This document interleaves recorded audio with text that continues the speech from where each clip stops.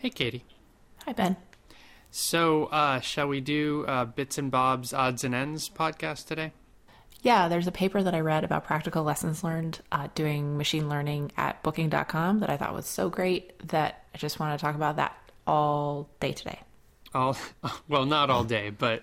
For the next 20 minutes. Yeah, I only have about 20 minutes. Okay, cool. You are listening to Linear Digressions. So this is a paper that was submitted to an academic conference, but it's a very practical applied paper about what are some of the things that you learn when you're trying to do machine learning and data science at scale as part of a product. In this case, the product is Booking.com, which is like a travel booking website. Are you familiar? Yes, I probably have used it. I've done a decent amount of traveling, and I've lost track of the sites I've used, so I've probably used it. Cool. Yeah. I mean, chances are pretty good that a lot of our listeners have too, because it has lots and lots of users. So this is a pretty classic travel website that you can imagine you're trying to book hotels or flights or cars or whatever. And so there's lots of different little nooks and crannies. There's what they're trying to do in the end is get you to book a trip with them and then go on that trip and have a nice time and come back again. And so in the process of having a data science team that makes all of this work better, there's a whole lot of different data science things that they're doing. The title of the paper is 150 Successful Machine Learning Models, Lessons Learned at Booking.com. So I can't say for sure whether they do 150 models, but I'll take them at their word that they do. So that's actually a pretty decent sized body of work that they're doing, and seems like they've picked up on some stuff there that is useful and not obvious. Awesome. That sounds like something we should dive into. I know, right? Now, of course, we'll say up at the top that, as usual, we'll have a link to the actual paper itself on lineardigressions.com. Found it very readable, so this is one of the ones that is reader friendly. So I think we'll just go through a few of these issues, and I'll talk about them a little bit because not all of them were things that I had thought about before. Nice. Yeah. So the first of the topics that they talk about is thinking about what the models are that they're building and how that informs the product development process. So they call this a Swiss knife for product development. I think they mean like a Swiss Army knife, and the idea that there's, with this one tool, you can do lots of different things. Mm-hmm. That tool in this case being a model. But the thing that they started to get at in this section that I thought was really interesting is taxonomizing a little bit the models that they build. So they say 150 different models. They don't actually list what all of them are. But the larger point that they make is there's two major classes of models that they build. One that's general purpose model and a second class that's very specific to particular outcomes that they're trying to model. So thinking about the way ML might apply to a site like Booking.com, it seems like there's the, as a business, I guess, the metrics you're trying to optimize, those kinds of models, the ones that say, maybe we can tweak this or that to optimize for this particular model. And then there's also probably some work that can be done around just generally making the product better, maybe adding a feature that gives you information that maybe comes from a ML model or something like that as a traveler. Yeah, and that's what they found. So there's lots of different things that they might be modeling. They might be modeling preferences of the traveler. It might be modeling things about the context in which they're traveling, like is this a business trip? Is this a family trip? They might be modeling aspects of a destination, like, is this hotel a good value or close to lots of restaurants and bars and stuff to do or whatever. But like you say, there's also the more business metric specific things. So maybe an example to tease this apart, and this is me speculating here a little bit because they didn't go into this. This example doesn't come from the paper or anything, but it's like maybe me as a traveler, I have a certain amount of price sensitivity. Like there's a certain range that I'm willing to pay for, let's say, a night in a hotel. Right. Yeah. And that's like, that price sensitivity is like a general attribute that I have. But for me personally, that'll dial, how much I'm willing to pay will dial up or down based on the specific place that I'm traveling to and the specific time that I'm staying there. Like, I know that if I'm in New York City in over Christmas, like I'm going to be paying a whole lot of money. It doesn't matter how much I don't want to. And so my price range will be in a slightly different place. Whereas, I don't know, maybe if I'm going home to visit my parents in Ohio over some random weekend in the middle of the summer, I am going to be bargain hunting a little bit more, right?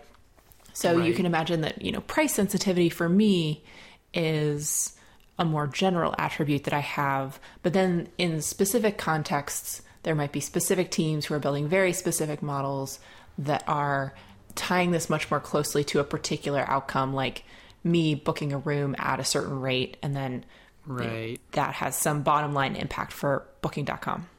Increasing bookings, that like the total number of booking, or maybe increasing the ratio of views to bookings, or I'm just also spitballing, but maybe things like that.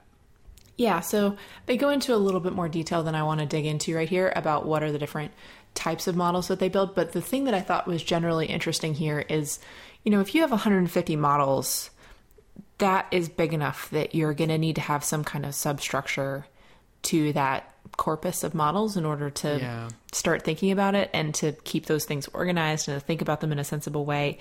And so they do a nice job of thinking through that taxonomy here and understanding what the different strengths and weaknesses of different classes of models are. Like, is this a general purpose model that lots and lots of people will use, but as kind of inputs to other outcomes? Or is this something that's very specific, narrower scope, narrower focus, but more closely tied to a particular outcome? So I guess that's one dimension that you can kind of sort or classify models by. Do they go into other detail you found interesting around maybe some other dimensions that they use? Well, so one other thing that they talked about with models, now I'm getting into one of the next lessons, is around how do you think about monitoring these models? So very often data scientists will use things like the area under the ROC curve or the accuracy of the model, precision, the recall, these kinds of things. And their point is that that's great, that's good, that's a starting point. But in their experience, that should really only be relied on to give you a hint when something is wrong. So if the AUC or the accuracy of the model starts to slip or it's very low, that's a sign of trouble. But just because the AUC, the accuracy is high, doesn't necessarily mean that the model is doing well in terms of giving you the outcomes that you want. And in particular, they had this figure that I thought was very interesting, where there's an actual business metric that they sort of care about, which is the conversion rate. How much does the conversion rate change? So basically the likelihood of me at the end getting all the way through the pipeline and booking a hotel room, let's say. As I'm going through that pipeline, I'm going to be nudged in all kinds of directions by a bunch of different models implicitly that are serving up different types of options to me or giving me different layouts of the web page or whatever. The expectation is that the better the models are doing at predicting whatever it is they're going to be predicting, that will have some kind of downstream increase on the conversion rate. Like if you do a better job of figuring out my preferences or my context or whatever, then you can serve me up better stuff and I'm more likely to eventually pick something. And what they find is that relationship is, let's say, tenuous at best, which I think is really interesting and really, really important. What that's saying basically is that you can fine tune your models and you can squeeze more performance out of them, but it doesn't necessarily give you an outcome that's better than if you were having sort of the coarser, lower performance, simpler model. So I don't fully understand that. It seems like if a model is trying to, so is it like a model that's trying to increase conversion rate or a model that's trying to predict conversion rate? Increase. Well, so all of these things who knows what the models are doing, because there might be a whole bunch of different models. But I think the way that you should think about it is I am traveling along a path as I'm navigating this hotel booking experience. And that path is going to look different for me than it is for you, because they have a bunch of models that are running for both of us and they're making slightly different predictions and they're giving us slightly different results. Like let's say I'm super price sensitive, right? And so for me, maybe it'll serve up a whole bunch of hotels that are lower priced. You're a little bit more, you're into spending. I'm a big spender, yeah. Yeah, you're a big spender. So for you, it's going to say, we have this hypothesis that Ben likes to stay at hotels that have weird, quirky interior design choices. So I'm a price insensitive hipster. Yes. So we will serve All you right. things in a different order, and you find the stuff that you like more quickly if the algorithm is right. I find the stuff that I want more quickly, and we each have a higher chance of converting than if I were to get all of your recommendations and vice versa. Right. So that's the idea. Those are the models that we're talking about. But what they're saying is that the relationship between you getting, your weird, quirky hipster recommendations correctly delivered to you, like that might not actually have a big impact on whether you end up booking in the long run. Like maybe you're willing to scroll through a little while to find the stuff that you want or whatever. Yeah, it is really interesting.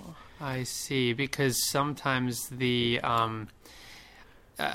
this shouldn't be generalized in the specific, but I guess in this case you could say maybe that's because sometimes the journey is part of the destination. Like maybe I enjoy shopping for hotel rooms as well, and so maybe having to scroll through a bunch of them might not bother me very much. Yeah, so they give a few different hypotheses for why this might be happening. I think it would be really hard to know for sure, but so some of it is that there's the hypothesis that there's just kind of a natural ceiling to how much gain you can get out of these models, and after a certain point, certain models, like they're just not going to give you any more. Some of it is uncanny valley. You familiar with this idea? I am familiar with it in terms of computer graphics. Yeah, so in computer graphics, what does that mean? Yeah, in computer graphics, it's like you have, let's say that you have an animated short that has some humans as characters, and they look really real, but there's just something a little bit off about them, and you as a viewer are not really sure what it is. Of course, the reason is that they've been modeled and animated by animators painstakingly over however many years, but they didn't get it 100% right. They got it almost right, and something's just a little bit off or weird, and you can't put your finger on what. And it makes you kind of like weird and uncomfortable in this very strange way. Yeah, it's almost like you've seen Toy Story, right? Yeah. Like whenever you see Andy or Andy's mom, and actually you don't see Andy or Andy's mom very much in that movie, like right on for long shots, there's just something weird about it, Yep. So the analog here is that if you have a model that's too good, it starts to creep people out a little bit. Oh, interesting. Yeah. So because imagine, it knows me too well or something. Exactly. I have had this experience on Spotify. Oh, yeah? Where I feel like, wow, Spotify, it's like I on Spotify am a stereotype of myself. And somehow Spotify can like give me Ben Jaffe radio, and it's weird. Yeah, so there's a version of this with traveling. Like they give a little example where there was a model that imputed, a user put in their first destination and final destination in a multi-step trip. And there was a model that imputed another destination in between and started to give recommendations for that intermediate destination without the user having told the program. And the user was like, oh, what? No. So, wow. You can imagine if your models get too good, you can start to get some of that stuff. I see. So that's one where the ultimate outcome of booking or not booking is not necessarily the only measure of success. Right. And I think your point about booking or not booking, that was the last point that I wanted to make, is that in a lot of ways, that's probably the single metric that maybe they optimize toward the most, but that's not always a metric that's easy for you to use when you're modeling things or when you're testing things. So for example, it might make a lot more sense or be a lot easier to use, for example, click-through rate to understand if a given feature is something that users like. And with the hypothesis being that when they click through more often, that means they get one step further in the funnel. That means that they're more likely to convert in the end, maybe. But maybe the click-through rate is super high because they're just frantically clicking around because they can't figure out your user interface. Or maybe there's no relationship between click-through rate and their willingness to go all the way through to the end of the pipeline. Like, they're just willing to click around for as long as it takes, and it doesn't matter how many times you make them click or not click. So then you could get an awesome click-through rate, but at the end of the day, actual booking conversions, maybe those don't change at all, but you've spent a bunch of time upstream tuning this model, optimizing for click-through rate. Anyway, these are just some of the examples of how you can have a model that's maybe very beautifully tuned and very highly predictive, but that doesn't actually make the metrics move that you care about. It sounds almost like those examples that you're giving me are examples, all of them, of a model that maybe has too narrow of a focus in some way. And really, you can say that about almost anything, that you could widen the focus, but it would make it more difficult to do that job. But like, if you look at the Uncanny Valley example, the thing that the model is not taking into account is how the experience makes the people who are booking feel, right? And maybe that even has some very long-term effect on how often people will come back to the site or something if they just have a general negative impression. Or I can't remember, there was another, the second example you gave me, there was something with that too.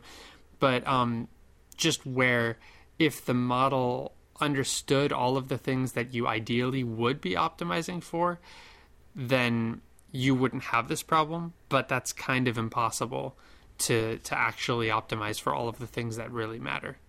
Yeah, there's a lot that I've been reading lately about metrics and how hard it is to translate machine learning metrics into business metrics, how the standard business metrics themselves have all kinds of problems. Oh, yeah. I think that's like just another episode, but I think it also sets me up pretty well for the next topic that I want to talk about. This was, I thought, one of the better parts of the more interesting parts of the paper, but I wish they had written a little bit more here, which is basically about this exact topic, that doing a lot of thinking up front about the problem that it is that you want to solve or the goal that you want to achieve, and incorporating that into the tactic that you're taking. Like, are we going to build a model? Are we going to run an experiment? What's the metric of the model or the experiment going to be? Is that something that if we actually optimize for it, we get a better business outcome? Like, all of these deep and important questions are things that you should think about up front. So before solving a problem, design it. So figure out, like, really, really think about what it is you want to solve and how all the moving pieces are going to come together in the end. I'm hand waving a little bit here because, like I said, I think that this is super important, but one of the places where I wish there had been a little bit more discussion, but I think it's kind of a recap of what you just said. Cool. So what's the next thing they talk about? Cool.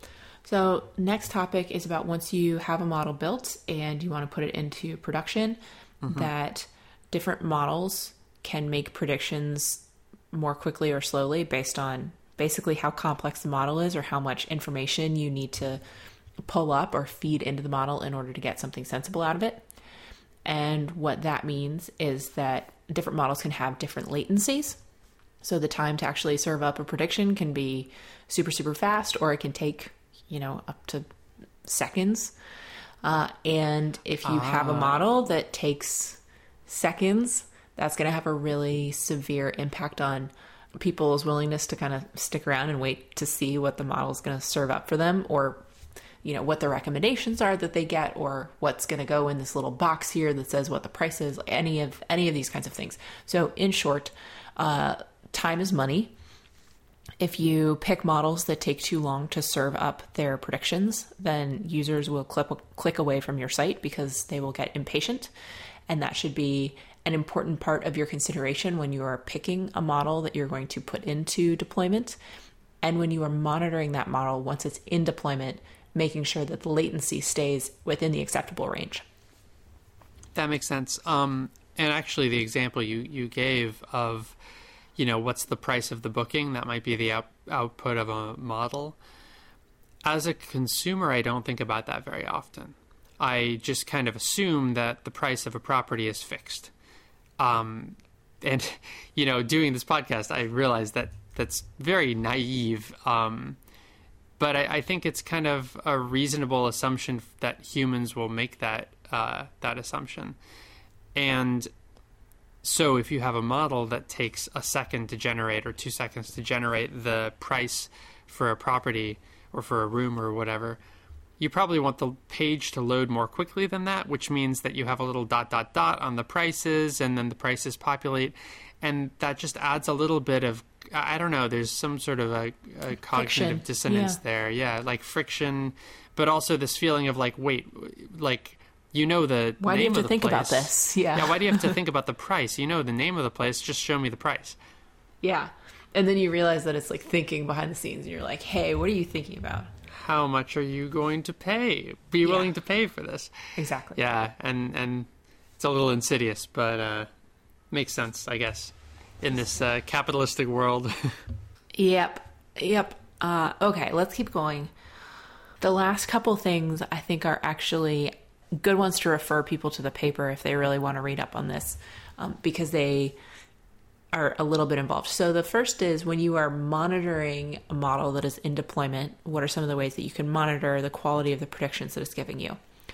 And this is actually a harder problem than it sounds, because the true gold standard is, what is my model predicting, or what is the outcome that I want to see? And then what actually happens? Like, does the person book a hotel room? And this is hard because the path from a model prediction to a conversion event, a booking, can be a long and winding road. And sometimes you don't even get all the way to the end of that process. And so then it's like, okay, well, can we even use this data at all? Like, we would like to think that we could use this incomplete booking session to learn something here. But yes, you don't have the outcome there to train the next version of your model, test the version of the model that you have right now. So what are you supposed to do with that?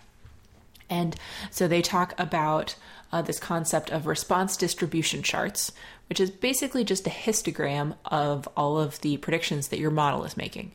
And there's some visuals here that I think are a little bit helpful that illustrate a few of the different patterns that they see. But the point is, without even knowing what the true answer is for the stuff that you're predicting, you can still start to figure out if there are signs in your predictions that there's some kinds of issues going on. And so the idea is that this is an unsupervised method. We don't actually know what the right answer is. We're just looking at the predictions. But even based on that, we can start to understand a little bit more about the model than if we were just making shots in the dark, and figure out if there are any red flags or any alarms, or if it looks like it's mostly doing things that are pretty sensible. That's pretty nifty, because usually we don't think of unsupervised learning as telling you something you don't already know. But in this case, I think calling it unsupervised is a little bit unfair. It feels like semi-supervised in this weird way, even though you don't know what the answers are. Yeah. I'm sure it's not. It's unsupervised, but it feels a little bit smarter than that. So I thought that was pretty nifty. And then the last thing that I wanted to talk about, this I think we will make maybe a whole episode on its own one of these days, but it's the idea of adding some sophistication to your experiment framework, like your A/B testing framework, to take into account the fact that not every user is going to see every model. And how are you going to think about making adjustments to your predictions because of that sort of selection bias? So what I mean by that is... Oh, that's interesting. Yeah. So here's an example of why not every user would see every model. Let's say that I am very price sensitive and you are not. And for me, as a price sensitive user, there is a particular model that is, let's say, trying to figure out if I'm price sensitive and I'm flexible on dates, and it can figure that out, then it'll give me suggestions about other locations or other times that I could visit a place that might be cheaper. And with the idea that, maybe I get turned off by the price at the location and date that I'm looking for, but it makes an alternative suggestion, and maybe I'm more likely to convert on the basis of that alternative suggestion. So that's a really interesting set of pieces to put together. It's an interesting hypothesis to test, but it probably wouldn't show up for you because you're not price sensitive like I am. Yeah. And so the question is, how do we... Hypothetical, Ben, that is. Right, yeah. No, I keep thinking, like, don't tell me about myself. So in this case, I might see that new feature or that new model, but you wouldn't. And so the question is, how do we take that into account in the analysis that we're doing of the A/B testing data? And the TLDR is that it's a little bit complicated and it's subtle and you have to be careful about it. It's using this technique called triggering, where it has to make guesses about what the modeled values are for each of us and then randomize, kind of within a range of predicted outcomes for the A and the B, so that it keeps the randomization for people who are otherwise look really similar to each other. It's a little bit complicated, and I'm not sure I 100% understand it, so I will refer listeners to the paper itself if this is something that sounds like it's really up their alley. And like I said, we'll put a pin in it to come back to some other day, because I think it's actually it seems really interesting and pretty valuable, so we should come back to it. But the TLDR is that when you are evaluating a model or evaluating a new feature, having some sophistication in your experiment design will pay dividends, or at least in their experience it does. This seems like a really interesting article, and I know that I will not look at Booking the same way. Yeah, I thought it was a great article. Like I said, this is the kind of article that I hope to read more of, because it's a really nice intersection point of being practical and readable, but also pretty rigorous and scientific and based on, it's kind of like data science on their data science in a little bit of a way. Like, here are the things that we've learned from going through this process many, many times and sort of seeing a distribution of outcomes and types of data science methods and models that we build. I think that's really cool. So highly recommended. And I think it's a wonderful genre of paper that I hope gets written up more and more often.